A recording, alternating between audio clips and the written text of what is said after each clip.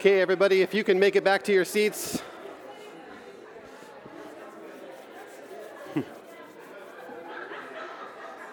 We're going to start in just a minute.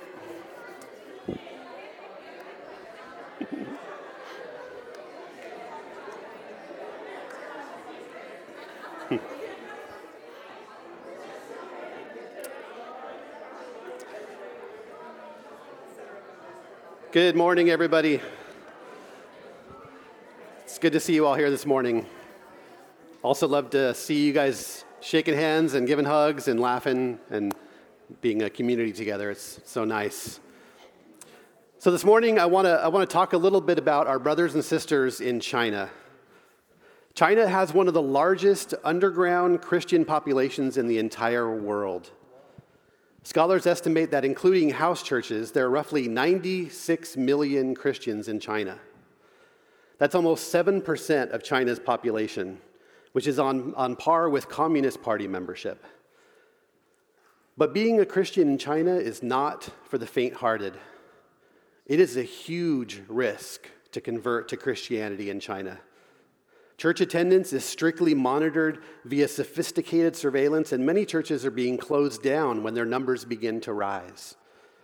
It is currently illegal for under 18s to even attend church in China.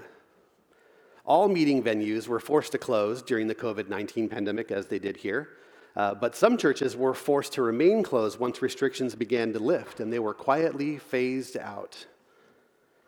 The old idea that churches would only be perceived as a threat if they became too large, too political, or invited foreign guests is now an unreliable guideline. It's not uncommon for Christian leaders to be the main target of government surveillance. And some pastors have even been abducted only to appear months later in a kind of house arrest where they get re-educated into the communist agenda. If anyone converts to Christianity from Islam or Tibetan Buddhism, their family and community will usually threaten or abuse them. Husbands may be pressured to divorce their newly converted wife in order to persuade them to come back to an acceptable religion.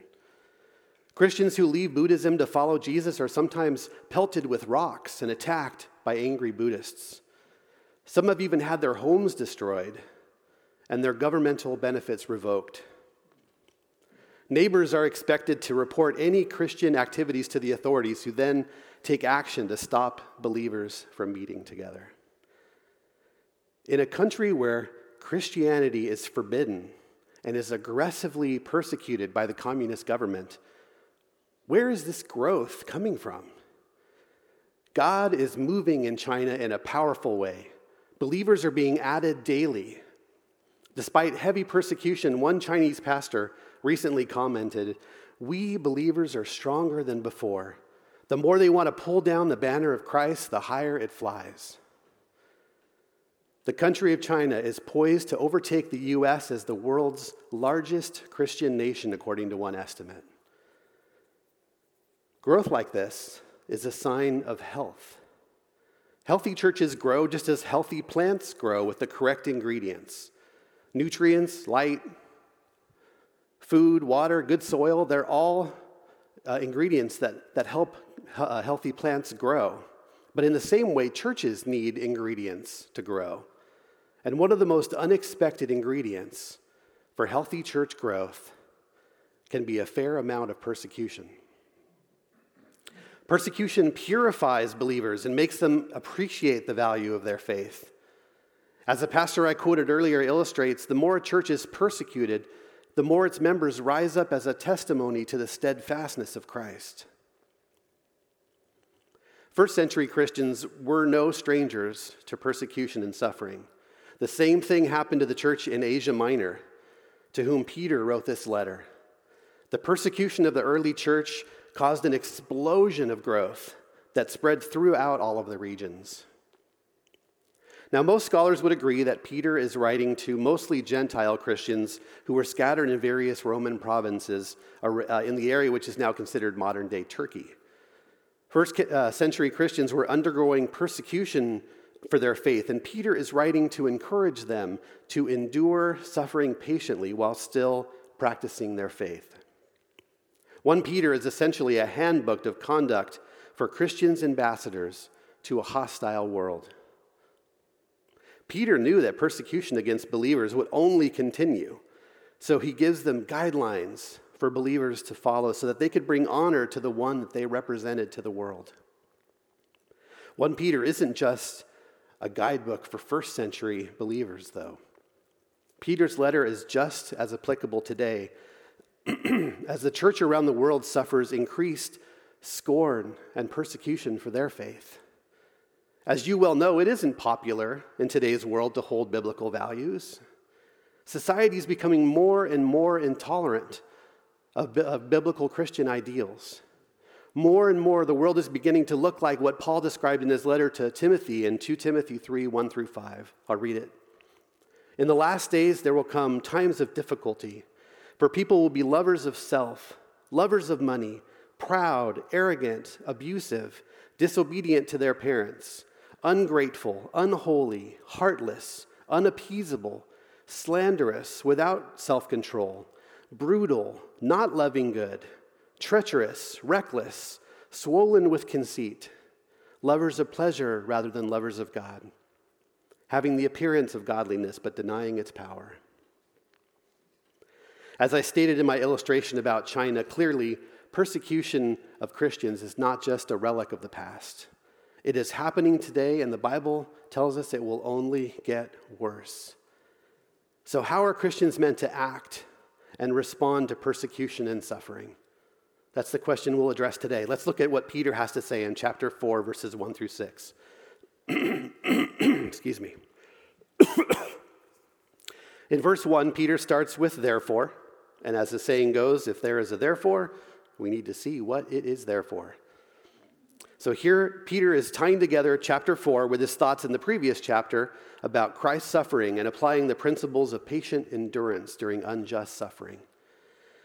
In 1 Peter 3, 17 and 18, Peter explained that Christ had suffered and died for sins once for all, and that believers should be ready to suffer also. In 3:17, Peter explains that if they had to suffer, it should be for doing good and not for evil, to be a good witness to unbelievers. Then in verse 1 of chapter 4, Peter expands on why a believer ought to be ready to suffer as Christ suffered. It's not only to be a good witness, but it's also to stay away from sin. Verse 1, we can read it together, goes on to say, "Since therefore Christ suffered in the flesh, arm yourselves with the same way of thinking. For whoever has suffered in the flesh has ceased from sin." The term arm yourselves is a military metaphor. The word translated as arm yourselves referred to a soldier putting on armor.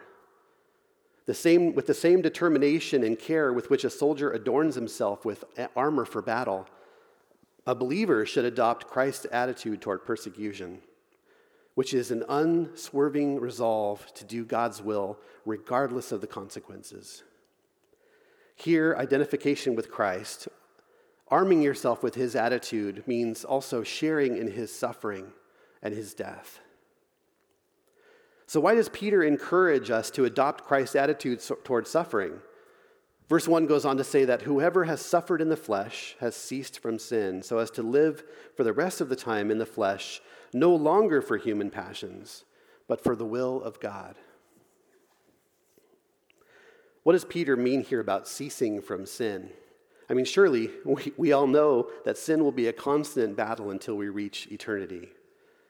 We live in a fallen world, after all. But Peter is saying that being identified with Christ demonstrates a believer's break with a sinful life. As it says in Romans 6, 6-7, we should no longer be slaves to sin because anyone who has died has been freed from sin. When we are baptized, we symbolize our death and burial with Christ when we are submerged in the water. And then when we rise from the waters of baptism, as Christ rose from the grave, we are alive with Christ and no longer a slave to the sinful patterns of this world. Yes, we will still struggle.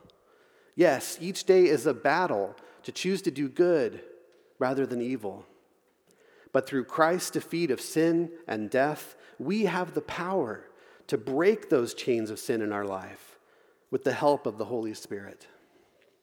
We are legally free from the penalty of sin because Christ paid our debt. I'd also like to point out that suffering can be helpful in avoiding sin. Our suffering can help us to stop sinning and enter more fully into a life of service to God. While Christ's suffering made him victorious over Satan, suffering in the life of a believer can strengthen our faith and solidify our obedient lifestyle. Here's a quick example. Maybe not quick, but it's an example. When I was in my early 20s, I was in a Christian band that used to perform at churches, festivals, clubs, and other events around Southern California in the United States. The drummer of that band was a good friend from high school who was a fellow Christian. After the band broke up, we drifted apart and we kind of lost track of each other for a few years. Then out of the blue, he calls me and we reconnected. But in those few years since we last saw each other, he had walked away from his faith, and he now considered himself an atheist. Naturally, we started to discuss our differences in belief. But unfortunately, he was angry at God, angry at Christians, angry at churches. And he took out that abusive hate on me. He started to send me harsh and slanderous emails about my faith, which got rather personal and insulting. I tried my best to love him and answer his objections with grace and poise, but it was difficult. I was completely unprepared to defend my faith in this way, and I found it difficult to refute his objections. Excuse me. And I'll be honest, his venomous words against me made me angry. My wife can attest to this. I was a wreck for a few months as I was dealing with his hateful persecution of me and my faith. Finally, I said, you know what? I want to do this. I want to take all of your emails and I'm going to answer each objection individually after taking time to pray and research and intelligently form my answers. And he agreed, so I did just that. I went to the Christian bookstore. I went to the library. I worked at a Christian university, so I went to their library, and I got every book on apologetics that I could get my hands on. And I spent weeks doing research, reading, forming my thoughts into coherent responses. After a few weeks of writing my response to him, which was upwards of 40 pages when I was done with it, I emailed it to him. Within a couple of minutes, he responded back with more insults and slander. I'm not convinced he took the time to even thoughtfully read my responses. He was not open to hearing the truth. Now, you think, after all of that, I would be discouraged that I had just spent so much time reading and researching only to have him ignore it all and push it right back to me. But actually, I was encouraged. This time of persecution caused me to grow exponentially in my faith. And my knowledge of the Bible and apologetics increased by huge strides. It kindled a fire within me that caused me to go deeper and be more obedient to God in my daily life. As Peter explained here in verse 1, suffering and persecution helped me to strengthen and solidify my faith. The American evangelist Billy Graham once said, "The Bible clearly says that faithfulness and persecution often go hand in hand." Now let's go to verse 2. A part of this same sentence, it goes on to say that we cease from sin so as to live for the rest of the time in the flesh, no longer for human passions, but for the will of God. This is the main difference between believers' lives without Christ and their new lives with him.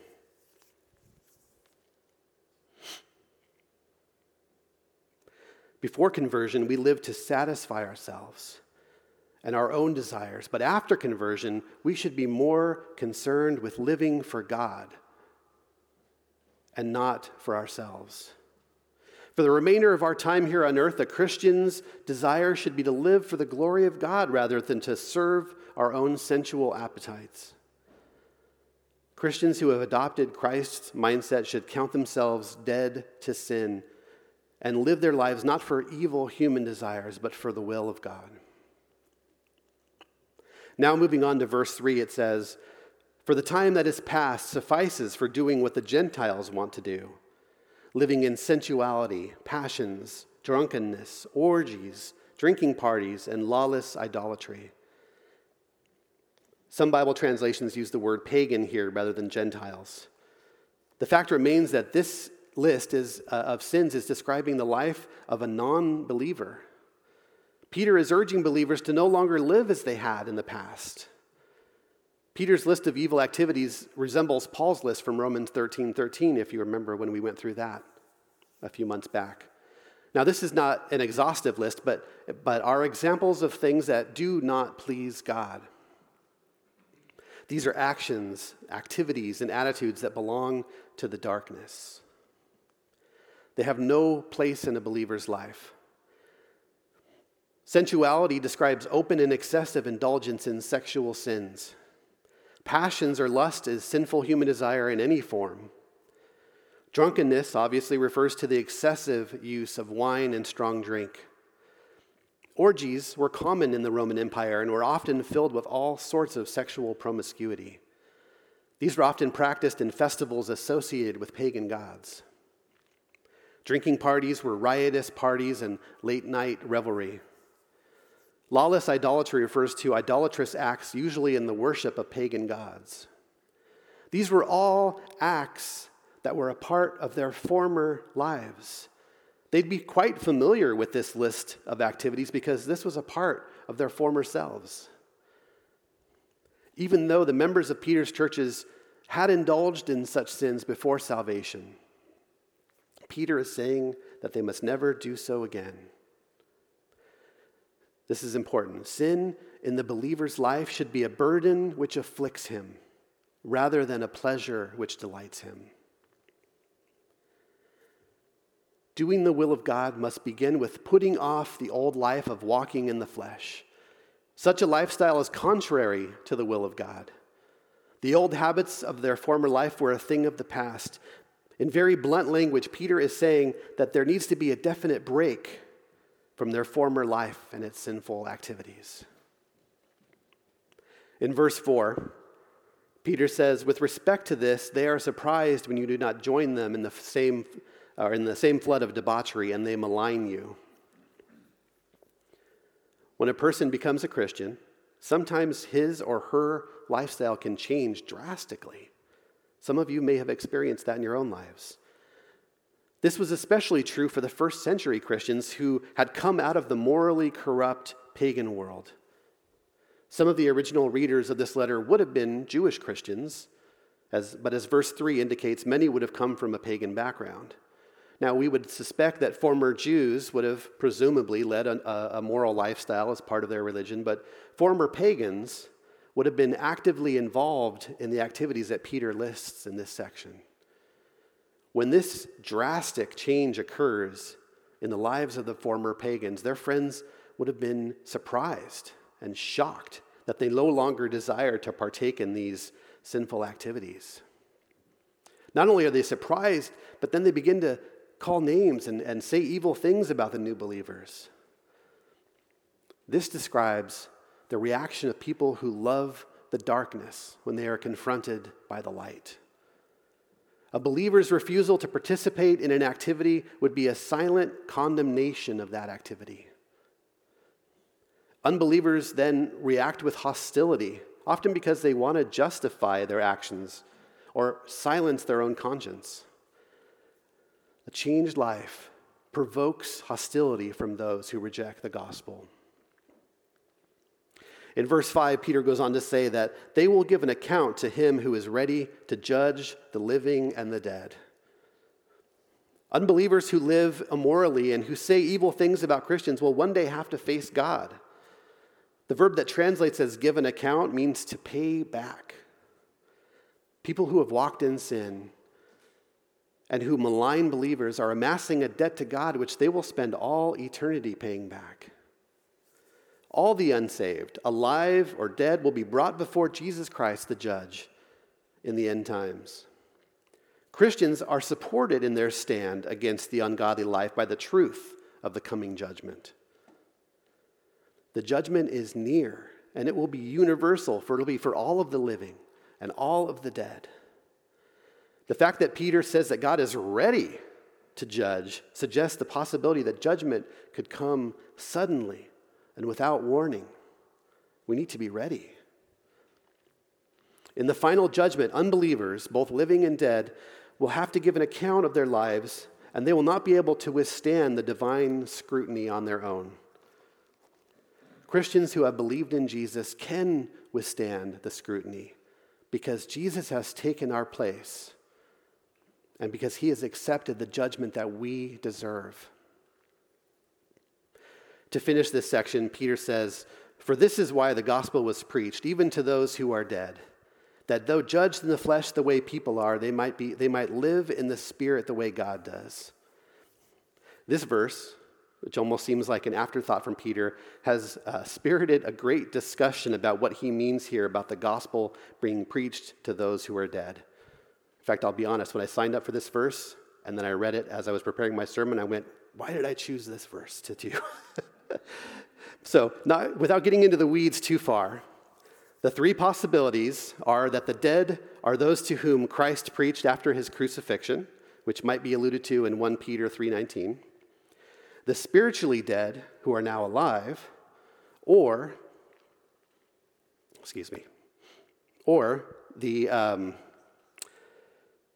those who, I lost my place here for a second.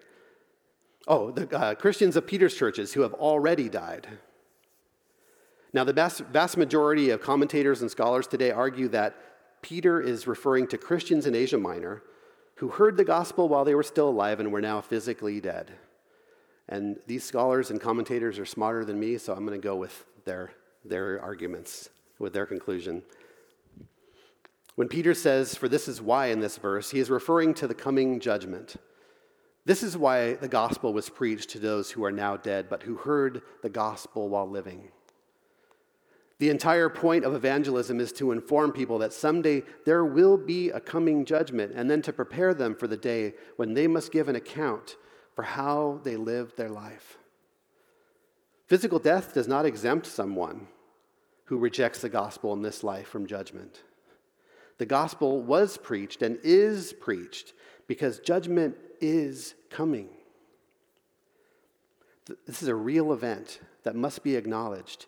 If you believe in Jesus, if you have a personal relationship with him and have recognized him as Lord of all, you don't have to be afraid of this coming judgment because Christ bought you with his own blood. You are his and you are free from condemnation. But if you are still living for the flesh, if you are still in the darkness, if you haven't allowed Jesus to rule in your heart, you will face the coming judgment, and you will not be able to withstand the examination. Without Jesus, you will be found lacking. The ultimate purpose of preaching the gospel to those around you is that regardless of what happens to them in this life, they might have the opportunity to live eternally with God. This life is only a prelude to a greater and endless world beyond.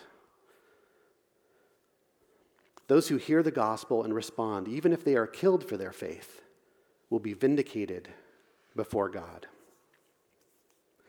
So how do we take these thoughts from Peter and apply them to our own life? First, if you're taking notes, it's important for us to live in light of a coming judgment day. We seem to live in a world where there is no threat of judgment.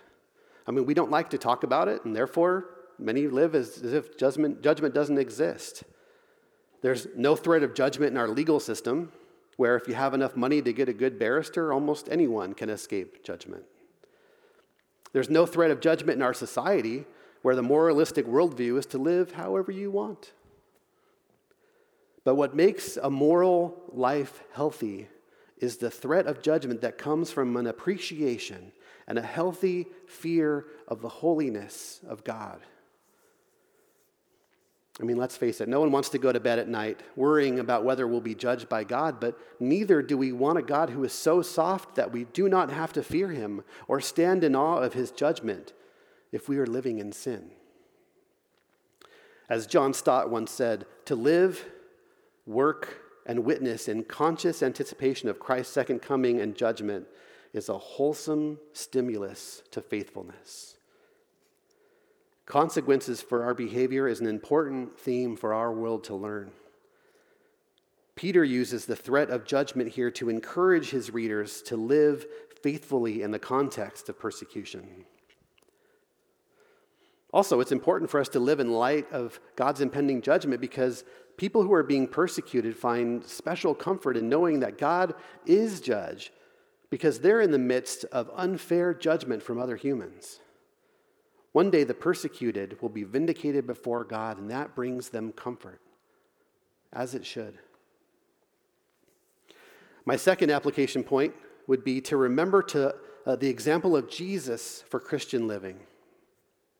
If we are following him and learning to live the way he lived, then it'll be natural for us to embrace any kind of persecution with a proper mindset. Jesus suffered and was persecuted, so we should expect to follow his example. Peter is encouraging his Christians here to assume the stance of Jesus as they live in an unbelieving world. Some of you may have read the book In His Steps by Charles Sheldon. The book was published in 1896, and it's a fictional story of a reverend who challenges his congregation to not do anything for a whole year without first asking, what would Jesus do? And then acting upon that answer. Then the book goes on to describe how that plays out in the lives of the fictional church's congregants. If you haven't read it, I recommend it as a thought-provoking story. Christians for centuries have been using variations of the question, what would Jesus do, as a form of imitatio Dei, or the imitation of God. A great way to put into practice what Peter is describing in this passage today is to ask ourselves, what would Jesus do in these situations? Now, Peter is focused here specifically on responding the way Jesus would respond when he was persecuted. When we suffer, when we are persecuted unjustly, it's important to put our suffering and persecution in the light of what Jesus did when he was persecuted and how he responded to it. As the commentator Scott McKnight says, Christians are to suffer not because suffering makes them better people, which it can do, nor because it makes them conscious of a higher world, which it can also do, but because Jesus himself suffered, and they are his followers. To conclude today, I want us to remember that as we read Peter's letter, the focus on suffering is balanced with the centrality of hope within the life of a Christian. This is blended with the fact that life on earth is only temporary. Our true citizenship is in the kingdom of God.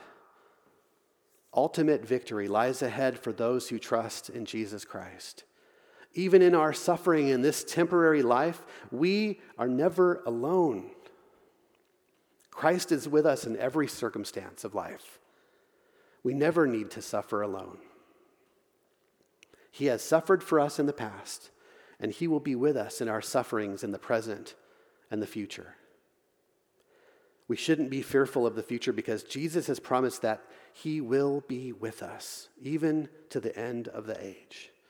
He will never leave us or forsake us. Let's pray. Heavenly Father, help us to live according to Jesus' example, both in how we live our life and how we face persecution and suffering. Help us to live each day in light of the coming judgment, and give us an urgency to tell others about you so that they too may experience your salvation. Give us the strength to break from our former lives and to live according to your will. Thank you for the wonderful example of Jesus, who came to earth to identify with our sin and who suffered in the flesh on our account so that we might be saved by faith in his sacrificial work on the cross. I pray that we may develop the same resolve to live a holy life, knowing that Jesus has not only paid for our sin, but has also broken the power of sin in our life. Father, we praise you for your grace and your mercy on us. Thank you in Jesus' name. Amen.